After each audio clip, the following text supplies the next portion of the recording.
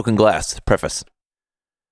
We all hope, sometimes assume, that our lives will be filled with joy and that we will be blessed with good physical and mental health. That we do not run out of time before our skin becomes fragile, engraved with wrinkles of history, and our hair turns white-gray.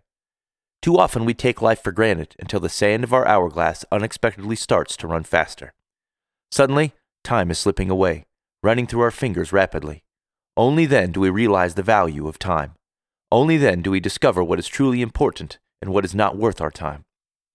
When the glass of Becky's hourglass broke, the sand of time was pouring out rapidly. Too soon, too early. This story is about her courage to face the war with cancer, about the struggles she went through while she was trying to reach for victory on the battlefield. It tells the story from my point of view, as her husband, her soulmate.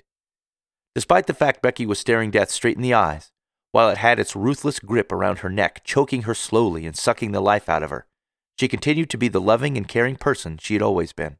I stood by her side, holding her hand through all the unfair, bloody battles, withstanding this skin-tearing, ruthless storm motivated by the Grim Reaper himself with his insatiable thirst for death. I supported her with all my might. Our love only grew stronger in the midst of disaster and pain. I was blessed to have her close to my heart over the 15 years we were together. I thank God for allowing me to be by her side, hold her hand, kiss her broken lips, and caress her fragile skin when it was time for her to travel from this world to the next.